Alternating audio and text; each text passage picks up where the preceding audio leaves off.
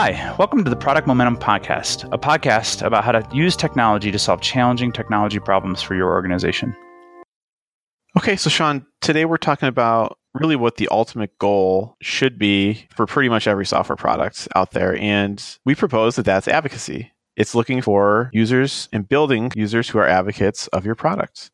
So everyone really is an advocate of some product, some company that's out there in the world. And we're going to talk about really how do you earn, and we use that word specifically, how do you earn advocacy and then measure where the users are at in their journey in becoming advocates. Because for us, in our opinion, advocacy is not done overnight. You have to be very intentful how you build advocacy.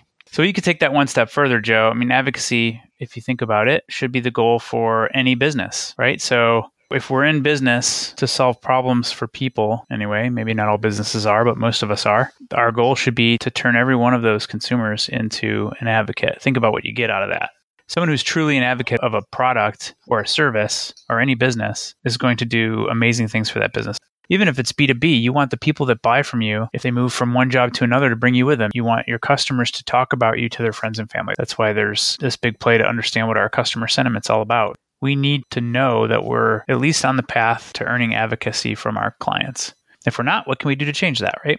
Yeah, totally agree. And, a lot of times when we're speaking with clients or other folks in the industry, they always kind of inherently know that they're trying to do this, but they aren't really able to put their finger on what it is they're trying to do, meaning building advocates. And a lot of companies, they go out and they decide, we're going to start measuring Net Promoter Score. We're going to make that all about what we're doing. And we have our opinions on NPS, but that's okay for them. Ultimately, they're trying to measure advocacy. That's what NPS really is.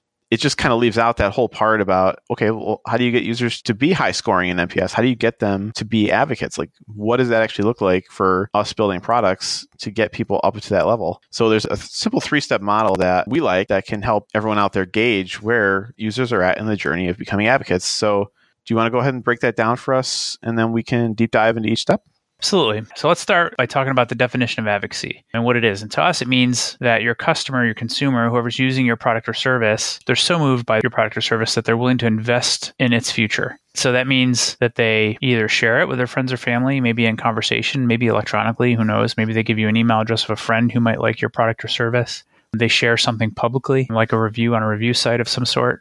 Or even better, they give you feedback. They reach out to you and invest their time and energy in telling you how to improve your product, right? So these are acts of advocacy. And this is what we're really looking for in terms of a measurement system. But we also believe, going back to the journey framework, so to speak, that in order to get an advocate, that consumer must first be a loyal user of your software product, meaning they come back self-determined to use it again if they have the same problem to solve. They're not looking for any competitive solution. And before they'll ever become loyal to your product, they first have to trust your product, meaning they make their first investment of time, energy, money, or whatever in your product or service. That essentially becomes what we call a loyalty ladder, or our user's journey on any software product through trust, loyalty, and advocacy. We want to look for those 3 key things and the behaviors that would indicate that those 3 things are occurring. And if you are doing an NPS or any sort of sentiment analysis, you should find that if you move the needle on those factors, you're naturally going to move the needle on user sentiment as well, right, Joe? Yep, that's absolutely right. So if anyone's driving or on the go and can't write anything down, let's recap once more.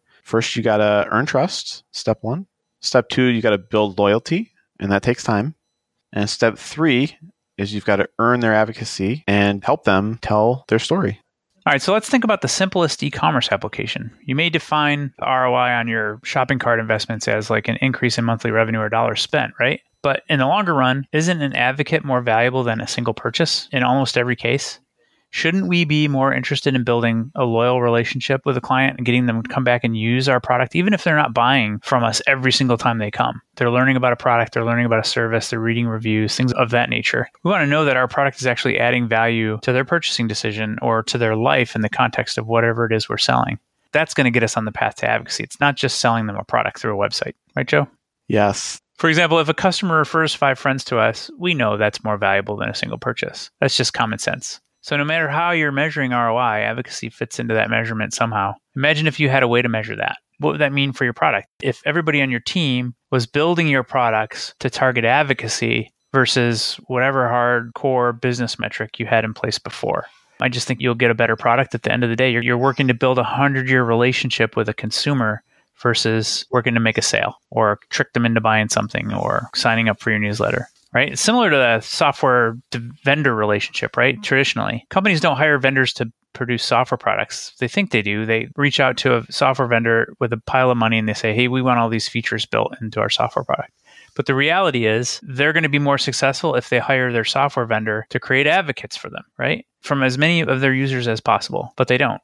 So we've been using the analogy of the loyalty ladder to create our customer journeys and to discuss and keep our teams aligned on that overall goal of getting as many advocates out of the users of our software products as possible. And the loyalty ladder, if you think of it as a ladder, talking about the microtransactions that move people up or down, right? They move towards trust, towards loyalty, towards advocacy, or they move the other direction. Joe, do you want to give a couple of examples of that? Yeah, I think it'll be helpful to just kind of picture how the ladder works. So for the microtransactions concept, let's think about an email newsletter subscription. So you're on a website, you're in an app, and they say, hey, you want to give us your email address? We'll send you some super valuable information. So you think, okay, well, they seem all right. I'm on this website. It seems good. It seems legit. Maybe it's helpful. I don't see any red flags. I'll give them my email address. So you sign up and you get a nice success message. So you have an expectation now. So you took a step up the loyalty ladder. You're not at loyalty yet, but you're heading in the right direction. And so eventually you check your email and you get the first newsletter. You read it and you see a link that looks useful. So you click it and 404 page. This page does not exist. Broken link. At that point in time, you just got bumped back down the ladder just a little bit. So I'll stop there because that's an example that could keep going on and on. Maybe they then respond to you well through customer service, or they actually send a follow-up email. Maybe they notice they had the broken link and they fix it. But every interaction with the product, with even your brand, like you said earlier, across all the channels nowadays, whether that's online, offline, it's all incredibly important and has to be considered as a whole of the customer journey. And so we're going to ask Adam about that, actually. We're going to ask him about the customer journey and how Amazon looks at that. But, I have this experience with banks all the time. I love the app. I use the online interface. It's great. And then I get stuck in a phone tree. I got to hit 5 options before I can actually get to a person or solving my problem somehow. It's brutal. So we're talking about software in this podcast, but it really applies everywhere. And so if you're not thinking about the experience holistically, that's a problem. And that's why we're seeing chief experience officers, that title popping up a lot more these days. The whole concept of customer service is not a department.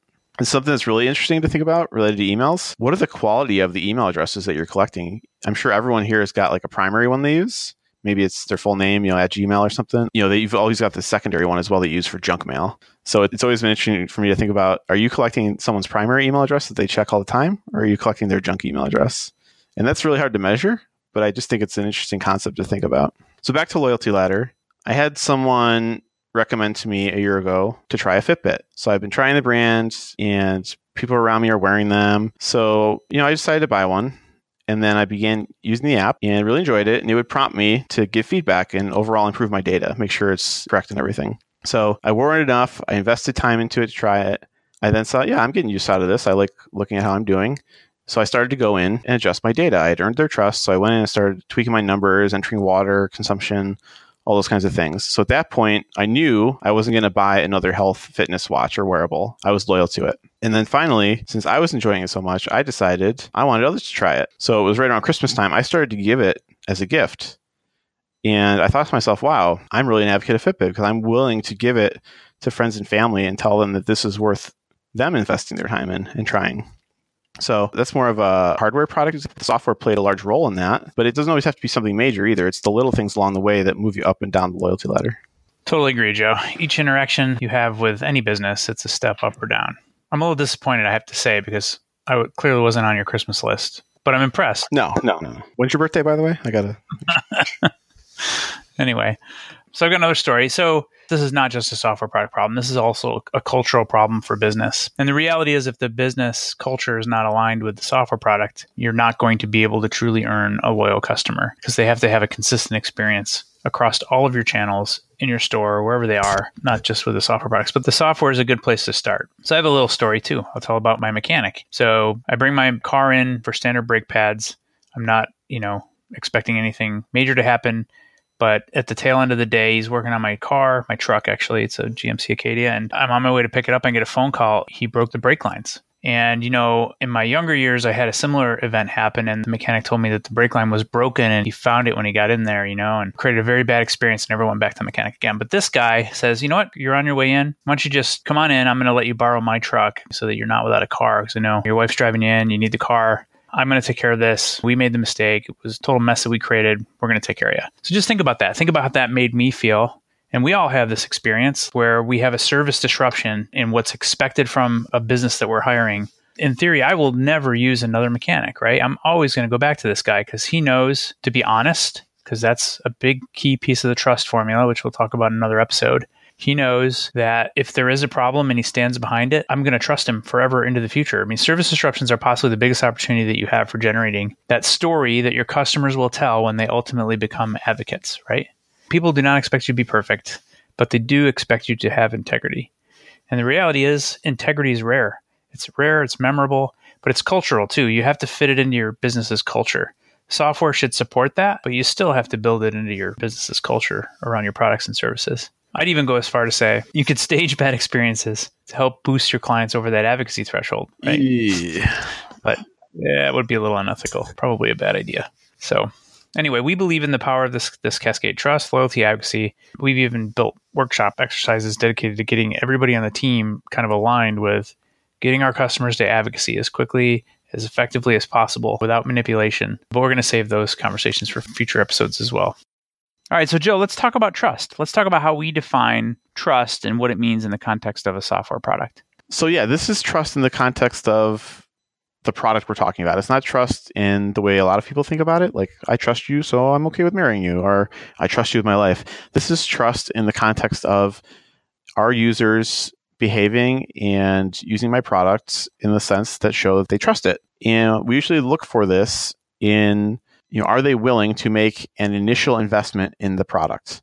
And this can come in a variety of ways. It may be an investment in a monetary term, like they're willing to give money for the product. It could be an investment in data or information. And so some examples of this would be, signing up for an email list. Your email address is very personal to you. People live in their email all day now, and to get spammed by something is a big deal. They actively avoid it. And if they don't trust a brand or a product, they will not give them their email address, or they'll give them a fake one. But in this case, that is an investment.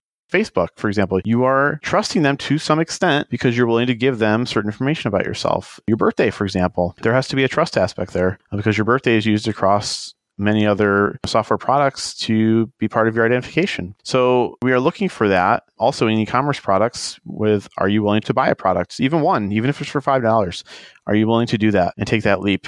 And then as we talk through loyalty, which is coming up next, we'll learn about how do we see that trust evolve into loyalty? What are we looking for there? And I know, Sean, you've been thinking about loyalty lately and how that transforms from trust and what that looks like. I also think time is one of the things that you could measure trust for. Like they may tell you who they are, but it doesn't necessarily mean they trust you yet. Like if you have a product that it takes a long time for you to earn enough trust for them to actually sign up for your service or sign up for your product, it may be the amount of time spent learning about something. The key is that it's an investment. It's that first initial investment that we think should be the measure of trust for any given product. And it's generally time, money, or data.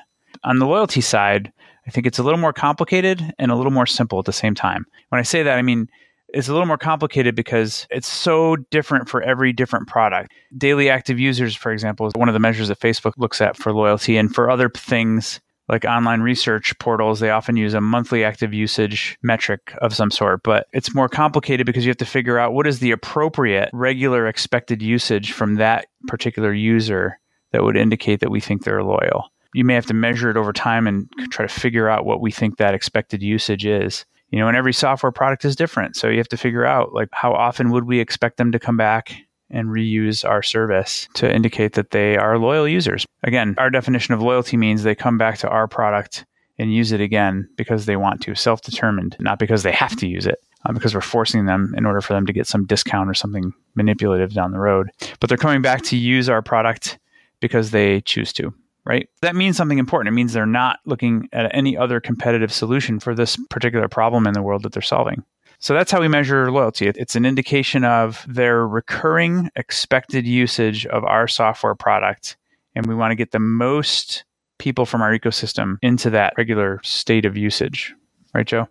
Yeah. And then finally, if you're lucky enough to get them that far, which a lot of companies are not, they don't know how to turn loyal users into advocates. Well, you have to give them tools. You have to empower them to be advocate. And by advocates, they're essentially a mini Salesforce for you. They're out there spreading the word. Basically, word of mouth is negative, but for when it's the positive, it's typically an advocate type situation where you've just had a great experience and you want to tell the world. You want to tell your friends, your family, you want to recommend them on Facebook, you want to tell whoever you can. And the second you hear someone asking for a product or service that fits a need, you have that example ready to tell them about. And not only that, but if you ever hear anyone bad-mouthing that product or service or company that you're an advocate of, you defend them. You step up to the plate and you say, that's not true. I actually had a good experience with them. And you try to fight that fight for them. And so they become an extension of your company, essentially. They don't work for you technically, but for all intents and purposes, you want to be treating them as if they do and, collect feedback from them, give them the first chance to give feedback. These are prime candidates for beta testing and collecting feedback from. So pull them in and empower them to be a voice for you. Right. They clearly care about your product at that point, right? If they're an advocate, they're self-motivated to invest in its future. Feedback, sharing, all those sorts of things. Those are clear measures of advocacy. And that's what we're after, like for every product, like we've talked about ad nauseum at this point. So what are some examples of some specific products that you use, Joe, or that you've thought about? And what kinds of measures would you think you'd put in place that would indicate the user trusts the product, the user is loyal to the product, and ultimately the user is an advocate of the product? Sure. So for trust, we like to look at kind of first line metrics, signups. Are they willing to create an account, regardless of how much information the account is asking for? But, that's another thing you can look at is, are we more likely to get more accounts if we just ask for a first name and an email rather than a first name, last name and email? That's all things you can work out, but we're looking for, are they willing to invest their data in that sense? In terms of time, are they willing to use the product for a few minutes and invest into it to get a better result out of it? And then monetarily, we look at, how can we make that first purchase the easiest it can be? How can we get them to do a trial and then sign up, or just make that first purchase maybe at a discounted rate or some other way to at least pull them in and get them to try it? That's all something you learn through the user feedback mechanism of figuring out why they're not taking that first step. Because before trust, there is that awareness factor of, do they even know about your product? So once they get there, we can figure out how do we get them to build trust with the product and make sure we're approaching it properly. Right. We were in an interesting conversation yesterday with a very large insurance company, and that question came up like, all right, so we want to earn trust. We all agree this is important, but where do we start with awareness? Like, how does marketing fit into this whole thing? And the reality is, if you're running a business, you got to be thinking about that. So what does your lead generation funnel look like? But what you're doing out there in the market to bring people to the product is not quite in the domain of like, what can the product do to actually convert these people, right? Yeah. And in certain industries, even they come with these misconceptions attached to them because they've been beat up in the press or they've had something happen years ago that's no longer the case. And you may have to work harder to build trust with your users if that's the case. Right. But I think it's really important to distinguish the difference between marketing and when you get that customer to your product, actually earning trust with the product. Mm-hmm. We're doing sales pitches. We hear there's maybe a competitor to us, but they're better at SEO or they're better at this or that. We say, it's important. You got to get people to your product. But once you get them there, the experience and how you move them into being advocates is even more important. And that's what we try to focus on, is that actual product, that user, and getting people ultimately to be advocates. Right. So let's talk about incentives and paying people to become advocates, right? A lot of companies are doing this these days. It's like, here's $5 if you refer a friend in. We'll give you free product for a month if you sign up 5 of your friends to do this multi-level marketing stuff. So lots of companies are finding success and the ability to grow through that, but then they're seeing a lot of fall off after they get these customers in the door, or they'll switch to another company because they're not actually thinking about and earning and keeping trust and loyalty, right? Right. So, I've got friends who they'll refer me to things and it'll say, you get $20 and so will your friend if you sign up for this. And the first thought I get is, well, my friend didn't really refer this because they think this is a good fit for me. They just want the $20. Or the free product, right? Exactly. Exactly. So it does come with strings attached, essentially. So it kind of reduces the authenticity of that referral in that case. Yeah. And I think that's where there's a key distinction between what's marketing and what's actually building trust with a consumer. Awesome. So we have talked about ways to build trust, loyalty, and advocacy, and ways to measure trust, loyalty, and advocacy. And we plan to dedicate future episodes to each one of those specific things. Today was really about being cognizant of the fact that users do go on a journey with you, and you do have ways to measure and influence how they move up the loyalty ladder into advocacy. And we have to always take into account, and again, we'll have another episode on this at some point in the future, it's their journey and not your journey. And this framework, this trust, loyalty, advocacy thing is a way for us to have a healthy, thoughtful approach to measuring our long-term relationships with the customers that we're bringing into our ecosystem. We believe that brand advocates are the lowest cost path to your next 100-year relationship, right? That long-term customer relationship that you are really after, not just the short-term sale or the short-term lead gen or, getting that customer in the door. You shouldn't take it for granted. We have to treat each and every advocate as though we intend to maintain a 100-year relationship with them, because we believe in our heart of hearts that an inspired customer willing to defend and promote our brand is the best investment that any firm can make. Yeah, so anytime you see any sign of advocacy or potential advocacy, someone's wanting to be an advocate but can't for some reason, your spidey sense should go off and you should pursue that with everything you've got. Once you get those true fans, those advocates, that is how these Silicon Valley companies scale so well. Is they take that and they run with it and they build advocates very, very fast. So Adam, thanks for joining us today. We have Adam Bates here, Amazon. Hello. First thing we should really just say is congratulations to Amazon on 100 million Prime subscribers. That is pretty insane. Yeah, they're getting up there. No end in sight.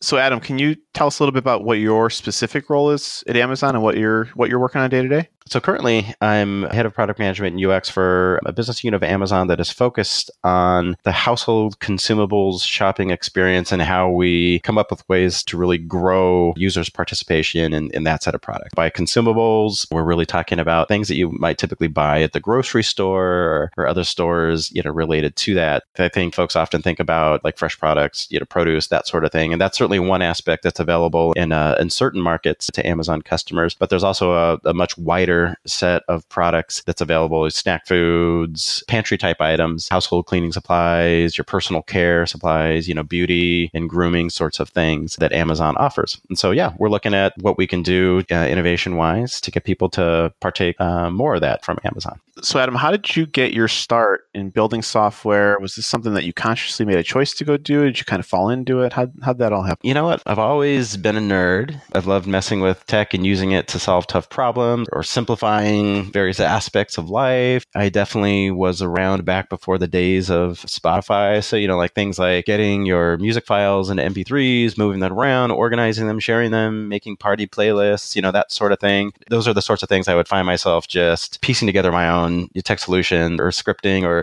doing things to just make that optimal. So, even before it became my profession, I've always found myself doing things like that. I think in general, I love creating experiences that transform how we live and work. I love diving into new domains and, getting in the minds of the users, understanding what's really, truly important to them, things they don't even know how to ask for. And then with that sort of clarity in mind about what you can make their lives, then from that, designing, building, and refining products that continually blow their mind in terms of what they do for them. Cool. So, Sean, in our episode today, we've been talking about trust and loyalty and advocacy and how we build that. And everyone thinks about Amazon as one of their favorite products typically. And there's a lot of hard work. That is not an overnight success. And we wanted to start to hear firsthand how they make that happen. Yeah. So Adam, you guys arguably one of the best business models in the world out there in terms of earning advocacy from your users. You guys have figured it out. I mean, you guys have so many great things going on. I know you have a corner of the Amazon world that you're responsible for, but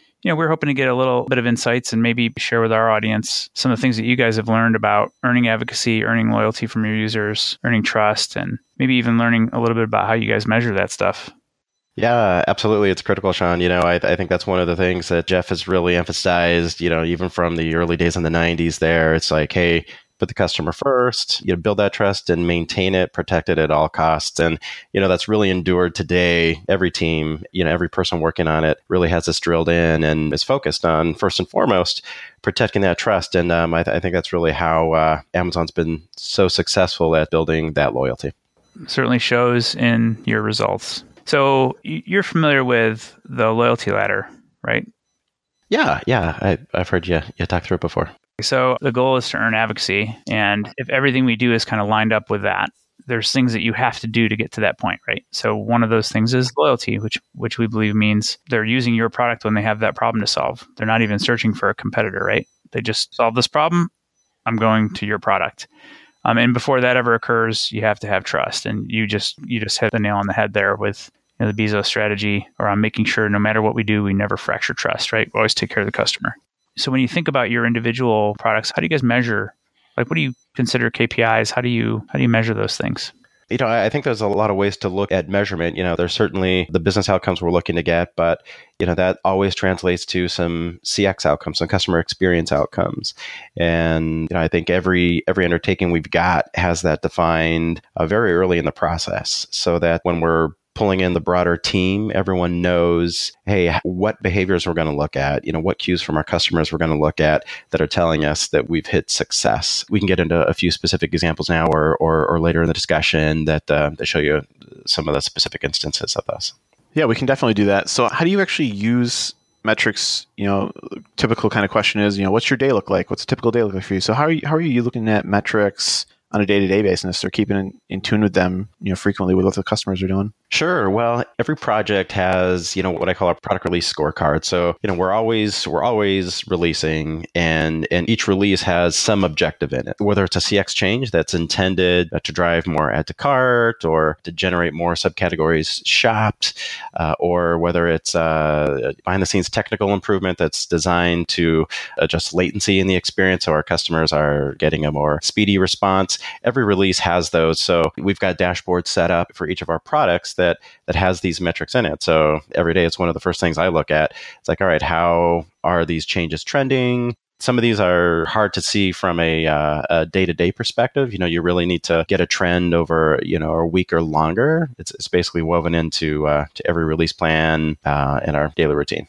So Adam, just piggybacking off of that, a lot of customers, kind of a fad out there is Net Promoter Score. That tends to lean more towards advocacy because the whole idea of the question is, would you recommend this to a family member or a friend? What is your opinion on Net Promoter Score? Well, I think one thing that is undeniable is that you need some form of sentiment measure. But, sentiment measure alone is not enough. You've also got to have a large scale behavioral measurement to go right alongside that. You need both. We're talking about loyalty here, but speaking of product loyalty, I'm a big advocate of Carrie Rodden's Heart Metrics framework that she put together while she was at Google. It's a framework for defining metrics to measure your UX. You've got behaviors or things that you think about looking at, and you put measures in place very intentionally, things like task completion rates, error rates, adoption, retention figures. These are all bread and butter. But, I find that they're incomplete if you don't know how your users are actually feeling about your service. So I tend to start with behavioral first, but a sentiment measure is the best way to find gaps in those behaviors that you're measuring or how you're interpreting them, and to verify that what you think of as success in your behavioral metrics actually translates into user happiness. So NPS is one way to capture that. And I found that it can be very effective if there's close alignment between your overall product and service and the specific sentiment that you're looking to measure. And, one specific example might be, say, Google's inbox product. It's something that a lot of people use and are familiar with. Now, the vast majority of a user's impression of that product come from a narrow set of experiences, a feature set that's well bundled and contained within something that they clearly understand as inbox, and they don't confuse with adjacent Google products. Now, if you pop an NPS survey there routinely, you can get a pretty good confidence that longitudinally, you're understanding the effects of feature service changes to sentiment. However, take a very different example. Prior to Amazon, I worked for a company called Paychex, and they had a broad suite of service and product offerings, a mix of technology and live service. And we found that it was very difficult to isolate user sentiment of the tech products from their sentiment of the live experiences they had with service givers. So to capture the sentiment on the digital experiences we were creating, we had to turn to other means. One thing that we used were micro questions, placed in the context at the moment of usage. For example, hey, how satisfied are you with this new feature, scale of 1 to 5, so that we're sure that we're getting input that's really tied to the sentiment that we're looking to measure. Another method I've used with success and that provides much more nuanced sentiment quantification is UEQ, the User Experience Questionnaire. It's basically a series of questions that users can go through on their own, and it's designed to get quick top of mind responses on things like how intuitive is a product, how attractive is it, how innovative does it feel, so it goes a bit deeper than simply what would you recommend it. Now the trade-off is that it's multiple questions. So it's designed and its instructions state clearly that respondents should respond to the questions quickly with the first thought that comes to them. So it doesn't actually take long to finish. But, when you go from one question, like in an NPS survey, to several, you're limited in terms of when you can present it. But again, that said, clear feedback on sentiment around, some of those things I mentioned: attractiveness, intuitiveness, ease of task completion, dependability. Is it exciting to use, et cetera. And, I might add one more point of sentiment measurement, and single air quotes here, and that's anecdotes. This is certainly a very Amazonian thing, and something that I identify with is that PMs and designers should make it a regular practice to seek out anecdotes, to ask users or to create mechanisms, in app to collect what they think about something specific, a specific experience, and to collect unstructured, open feedback that can be looked at. This is a highly effective way to find blind spots in your other measurement, and really to say, if what you're hearing in an anecdote after anecdote is not supported by your other large-scale measurement, you may have a measurement or interpretation gap, and you really need to start digging to figure out what it is. Awesome. And for anyone who doesn't know, HEART is an acronym, and it stands for happiness, engagement, adoption, retention, and task success. And we'll put a link to that in the show notes.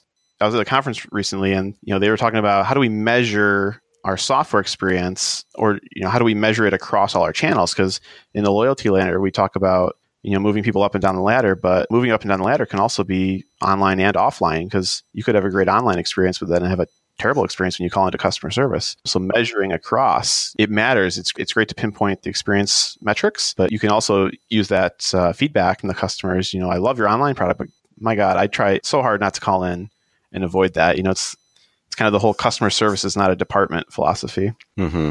To looking for feedback everywhere. So that's awesome. Yeah, exactly. So that NPS can be good to give you the big overview of your service and where to dig from there. And then if you're looking for more focused feedback on aspects of that service, that's where some of these other ways of measuring that sentiment could come in handy.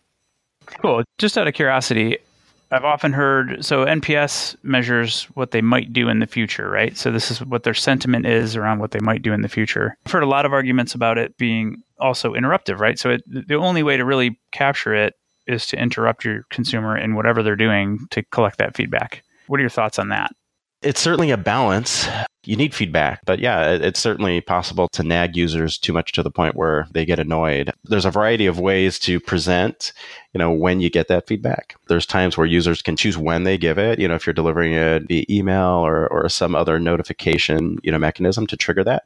If you're going to a mode where you're collecting that in the midst of an experience, you've certainly got to be mindful of how you're doing that. I think the days of, these interstitials that take over your experience and try to get you to dive in and fill out the survey are probably gone. That's probably a little too disruptive. But, you see any number of experiences now that raise it in a bit more subtle way, a more diminutive way that makes it feel less imposing, less interruptive. And personally, with those sorts of mechanisms, my teams have had good success with upping our participation rate in the surveys. So you had also talked about culture, sort of, and how you have to it can't just be the whole service side of the business and the whole touch point, the human aspects of the business. How do you implement those sorts of, or is it something that you're even responsible for thinking about? How do you implement those cultural changes, or how do you use the data that you get in context to make impact on the cultural changes in the organization? Is that something that you have had any experience with? I think in talking about, some of the reasons for these measures and large scale quantification, whether it's of behavior or of sentiment, not only to direct you and your teams in terms of what strategy and adjustments you're going to make or innovations you're going to go after, but also in influencing, other partners. Obviously, Amazon is a very large organization, and each business unit, each team, has their priorities, the things that they're focused on. The best way to influence those priorities, to affect a much larger change, is with data. I think that's one thing that Amazon really values. It's hey, put the customer first, do what's right for the customer.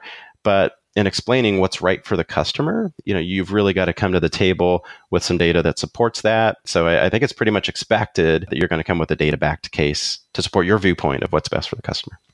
Very cool. So just for our audience, if they're newer to metrics and they're new to these kinds of concepts, let's go back to your earlier offer of, what are a couple metrics that maybe are piquing your interest right now that you're looking at, or maybe were quite surprising the way the feedback came back? How are you using that to make a couple of different decisions now?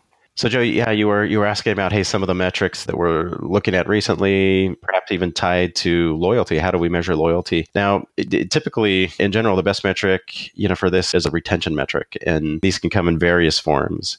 You're typically looking at this for specific cohorts. So customers that first started using the product during a certain window of time on a specific version of your software, or maybe tied to a specific campaign that brought them in and made them customers. It's the sort of metric that can lose meaning if it's too highly aggregated. So like across your entire user base, it may get diluted. But in one example, we are looking at how do we create more of an ongoing dialogue with shoppers to better help them maintain the inventory of things that they need in their household. So as you might imagine, something like that not only is an experience you encounter when you come to Amazon deliberately, but also when you're off Amazon and we're reaching out to you to engage you and employing some engagement tactics. So in that sort of example, I think some of the things that you might look for are how many notifications are they actually responding to, and does that get degraded over time? That might tell you something about the quality of the messages you're putting out there when you're notifying them. Are the things you're notifying them about just not that important to them? Those are the sorts of inferences you begin to make. In another example, we are looking at, hey, how do we go out and help specific brands acquire new customers to what they're doing? And one of the tactics we use in that is by sending unsolicited products to them on the behalf of brands. Now, in that sort of example, it's pretty straightforward. We look at the activity of those customers really by a few different groups, by the targeting strategy, by the campaign that went out to try and acquire them. And then, once they're on Amazon, how many brand orders are they placing in a 90-day window? That's a sign of their loyalty. What does the frequency distribution look like for the number of orders from folks that receive a sample? And that really begins to give us a feel for, all right, yeah, how effective is that particular tactic in attracting loyal customers versus ones that may just try a product once or twice. Yeah, that's awesome. So what do you typically see it takes to earn someone's trust to order something like that maybe they used to get from the grocery store, but to start to get it from Amazon? Great question. And it's something that a lot of people look at here. Some things that are probably, pretty intuitive when it comes to people's tendencies to buy these sorts of products online versus at the physical store. I think some of the things that we see, from users is I'm already at a physical store. It's easy for me to, to just throw this in my cart, or I ran out of this and I need this right now. Maybe I don't have Prime Now available in my market, so I can't wait a day or two for Amazon to send it to me. So I'm going to go down to the store to use it. So I think two of the big things that come out of that are, one, how do we make our customers more aware that Amazon carries these things in addition to books and electronic and other things that they might traditionally turn to us for? And then two, how do we help them with that problem of not running out of things? Hey, are there things that we can do to help them more intelligently, manage their household inventory and keep them out of those situations where they've got no choice but to drive down to the store and pick some stuff up? So, to generalize, it's really like identifying the unique problem that online consumable shopping can solve for them, and coming up with unique experiences to address that. It's such an important problem because if you really think about it, this is real problems for families, running out of core household items, maybe for their kids, or really reducing stress day to day. I know there's things that we run out of all the time, and it's like if we were just a little more proactive of knowing we were going to run out of them, it would save us a lot of time and stress. All right, so let's switch gears a little bit. Ask some questions that are related to the topic, but a little off of Amazon. What other software products in the world are you personally an advocate of, and why? I think the examples that come to mind, Sean, are a combination of software product and sort of physical experience. One I recently used was called Bird. It's an on-demand electric scooter service that was recently piloted in the Santa Monica, Venice Beach area. I think San Diego as well. I'm a huge advocate of it now, a big fan of them. I like to tell anyone that'll listen. It's fun because they created a whole new fun way to get around a community. Basically, it's so easy to sign up, easy to find a scooter, either with the app's map geo feature or just by walking around like Venice Beach, because they've invested in ample like scooter inventory and have these things spread out like all up and down the coastal neighborhood there. And the nice thing about it too is like when you're done using the scooter, you can just leave it wherever. Combination of an app experience that just makes it so simple, and then the physical experience that's blended pretty seamlessly with that. Oh, that is a very cool idea. I can't wait to try that out. Are they in other cities now or just Southern California? They just landed a huge funding round. I forget exactly how much and who led that, but their plan is to rapidly expand from there. Another thing, just kind of being a product guy and whatnot, the scrappy way that they put together that pilot, how quickly they executed it, and how quickly they are going from that pilot to expansion is amazing. I think they really did this in a matter of 90 days or something like that. I really have got a lot of admiration for doing something on that scale and being able to move so quickly from it. That seems to be the way of the world these days. Yeah. Got to keep going faster, right? Faster and faster. Yeah. I'm a Fitbit Ionic advocate. So that's their first foray into smartwatches in addition to fitness tracker. I got to admit, it's probably not the most aesthetically pleasing watch that's out there. But man, they really solved a problem I had with my iWatch. And that's that the battery lasts the whole week, and it's still got GPS. It's got the ability to stream music without my phone from services other than Apple Music. It's a very fitness focused smartwatch. So, I like that they're taking their experience in the fitness focus and branching out into a smartwatch that really matches with that lifestyle. Doesn't make me carry a charger around with me, even for a day or two business trip. So I recommend checking that one out. Neat. I've had a Blaze for quite a while. So I've been looking at the Ionic as a stretch into the more smartphone functionality and features. So good. One other example that comes to mind, and it's not new by any means, it's been around a while longer, but is, again, a combination of app experience and real-world physical experiences. I'm a big advocate of Lyft, specifically over the other popular options like Uber. From an app and driver experience perspective, they're not too different, right? But there is a set of other factors that had me advocating for them in favor of an alternative like Uber. I make a point of talking to the drivers, whether I'm in Lyft or an Uber, and drivers that drive for both, almost to a person, report that Lyft treats them better, has better incentives and training. And also my personal experience with Lyft customer service is that it's incredibly responsive, and they seem to, again, and this is with every interaction consistently, err on the side of the customer if there's a questionable dispute in terms of like what you were charged or whatnot. Whereas with another service, I might not even get a response.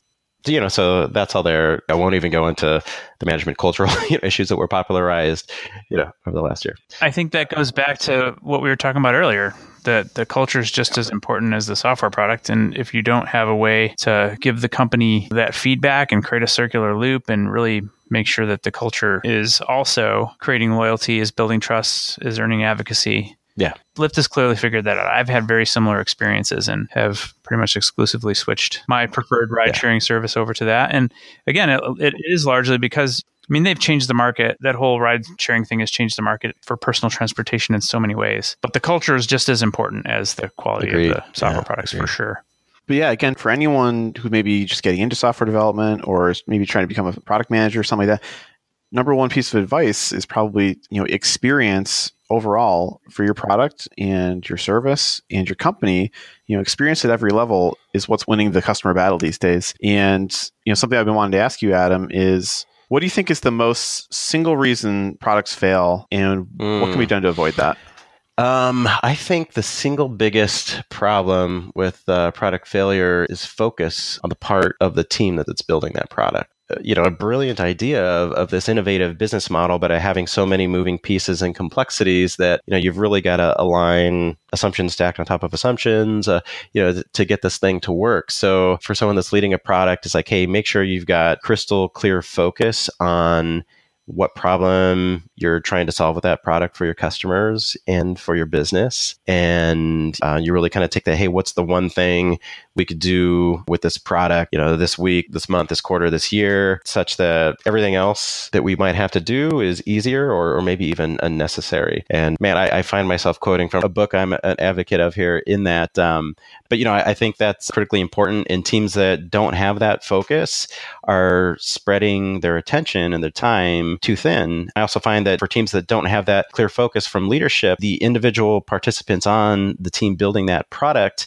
they may be the most genuine, most skilled folks, but if they don't have clear focus, what they're seeing as the priority for the team could be vastly different from the other parts of the team. You may have your software lead's head in one space while your design lead's head is in another, and you may not be running in the same direction. I've found that when teams can focus, get on the same page, be very specific and clear about what success means, that the results you get from that have a much higher probability of making the impact you want. All right. So I got a question for you. What do you think is the next industry that's most ripe for disruption through experience? I think medical care is one that if you know anyone that is anything but 100% healthy, you're acutely aware of just how difficult it is to find quality providers, get them to listen to you, and have some structure around the programs that they're putting together for you. And if your care spans multiple providers, which it usually does, again, if you're anything but 100% healthy, getting those providers to coordinate, collaborate, look at each other's work, and come up with something cogent for you is a huge problem. So just because of some personal experiences, that's a big one. It's huge, right? And not just from a monetary perspective, but man, talk about how you could change someone's life that's dealing with chronic issues or issues that are really hard to diagnose. Several friends or family members that have been dealing with issues over years still don't have clarity on like what the path to the happiest life is when it comes to their health. So I think from a customer problem perspective and from a business opportunity perspective, just so in need of disruption there. And I think there's a number of services that are starting to attack it, particularly in some of the metro areas, but I'm very excited to see what can be done there. Yeah, my theory is that because this is probably the way it needed to evolve, but the healthcare system, everything about the healthcare system is focused so intensely on the health event, right? You have a health event, and everything is engineered to solve that health event. The staff is trained, the culture is built, the facilities and the tools are all built just to manage you through that event. And they don't really take into context the fact that we're human beings, we're born and we live a life, and we're going to die someday, but hopefully way out in the future. And really where we need the most help in healthcare and in our health is in all those in-between spaces, in between when we have health events that the systems are set up to support. Yeah. The first one that figures that out is going to be the one that wins the game, I'm sure. It's got to be about putting the patient and their life at the center and not the health event. And only to the degree at which the health events have to be solved for patients, we have to change how the entire system is structured. It's a big change, but it's probably the most ripe industry. Looks like Amazon's getting into that space now, That's not one right? in terms of details that I'm really in a position to talk about. But, from the inside view, in terms of the way that they attack these sorts of problems, I certainly am excited to see what we'll do. Fascinating. So you alluded to a book earlier that you quote from a lot. What was that book? Do you give it out as a gift? Do you give it to your team? I think the book has been around for a little while, at least. It recently came into my sphere, and I'm totally caveating it here because it's one of those books that I think has a lot of kind of fluffy marketing kind of speak to it, but is still absolutely worth reading because focus is still such a problem. It's a book called The One Thing by Gary Keller. And it gives some very practical ways to achieve focus, all the way from long-term strategic planning to what you're going to be working on today to make those long-term plans come to be. Again, some very practical, teachable, ways to align groups of people to think in this focused manner. So yeah, it's one I definitely advocate and say it's worth sticking through some of the fluffier parts. Yeah, we'll put that in the show notes as well. But, again, just to talk about focus again and how it relates back to our lives in software, we see our Scrum teams trying to fix their problems through retrospectives, not trying to tackle their problems all at once, but one by one, focusing on that. And then in the product world, we see a lot of our clients or customers, maybe they're great at getting customers, but they're not great at keeping them, the retention, the loyalty part of it. So I'm going to check out that book and maybe give it out as a gift this Christmas. So thank you. Yeah, no worries. To get a customer experience right, like holistically throughout the entire phases of a customer journey is hard. It's not something you can spend a week figuring out and then ship and then you're done. Things come up and you've got to respond to them. And it can often take a lot of time from, the principal members of your team to figure out like, hey, why is this a problem? Plus, then figuring out what you do about it. So that's why the clarity and focus from a product leader is so vital. How many different areas are you asking your team to spread their attention across? The more aspects of your strategy or the more diluted that your focus is, the more distinct problem areas come up. And then you just don't have the time to give the quality of thought into them. And so what comes out the other end is oftentimes not a great experience. So a quote by Ron Swanson from Parks and Recreation. You can half-ass two things or whole-ass one thing. Sage advice. So I'm curious, Adam, how do you guys handle customer journeys and customer journey mapping? Because obviously, as you deploy things, you learn the customer's journey is their journey. It's not your journey. we tend to think that our customers will follow this pretty little path to get things done in the context of our software products, but the reality is their lives are complicated, they're busy. So how do you guys handle mapping and keeping those journeys updated? Yeah, I think there's a few primary ways to look at it. The first one I think kind of map, well to the loyalty ladder concept, Sean, that you've talked about before here. These are the phases the customers go through with you over time. They're researching product or a solution to use. They become a new customer. They become a repeat user. They go through a stage where they deepen their usage and are using more of your service, not just in a repeated fashion, but in a broader fashion. And then, as you mentioned, they advocate, which can happen along that journey. And also, generally, there are users that don't follow that happy path. So I look to make sure that we not only understand those phases, but understand, why users aren't following what we think the natural progression is, find out why that's occurring and to make the most of it. And then I think once you've got a good handle on that overarching framework, you find that overarching framework does not change routinely. Like if you've got a good understanding of your customers, at that level, you kind of understand those major phases. So you spend a lot of time looking at the subjourneys that transition them from one phase to another and what really affects those changes. What are those inflection points that happen with them, and then how do you improve those? Then, of course, you can get more micro. What are the individual tasks within each phase and the steps with each? And that's where you really, start to get some nuanced behavioral metric that show how you're doing on that. As you optimize there, you're then kind of bubbling up and helping speed the transition from some of those more macro phases. I have one more key question, and it revolves around that end goal. So we all agree, the holy grail, any software product, is to have your customers talking about it as it's the nuts. This is the thing you got to use, right? So I define advocacy as the point at which they invest personally in the future of your software product. That's a key indication this person's an advocate. And that could come in many different forms.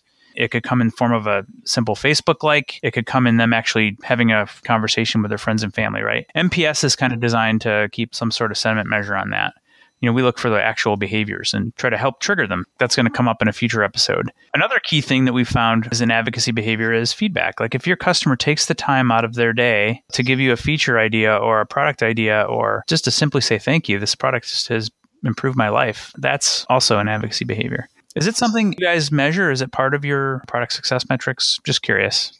Yeah, well, when you look at the Amazon retail experience, one of the most fundamental blocks is a review. And that's so fundamental to the Amazon ecosystem, right? And just like you said, if a customer will take the time to leave a review, to signal that they're invested in a couple of ways. One, they're invested in the Amazon platform to leave a review on it. They've got some investment or strong response, that could be a negative one on the product itself. But those are so valuable, and they feed into the algorithms in terms of how people discover new products, when products are recommended and surfaced and that sort of thing. And there's signals to us behind the scenes of, who are really customers that are engaged in Amazon as a platform. And I will say maybe to, a less structured way, I've done this at various product stop, including Amazon, looking at activity that can happen in social media is also interesting, usually less quantifiable than something that's like within your ecosystem that you can measure, but, healthy signs that people are reacting strongly enough to take the time to tweet about that and have that be something that becomes part of their online identity.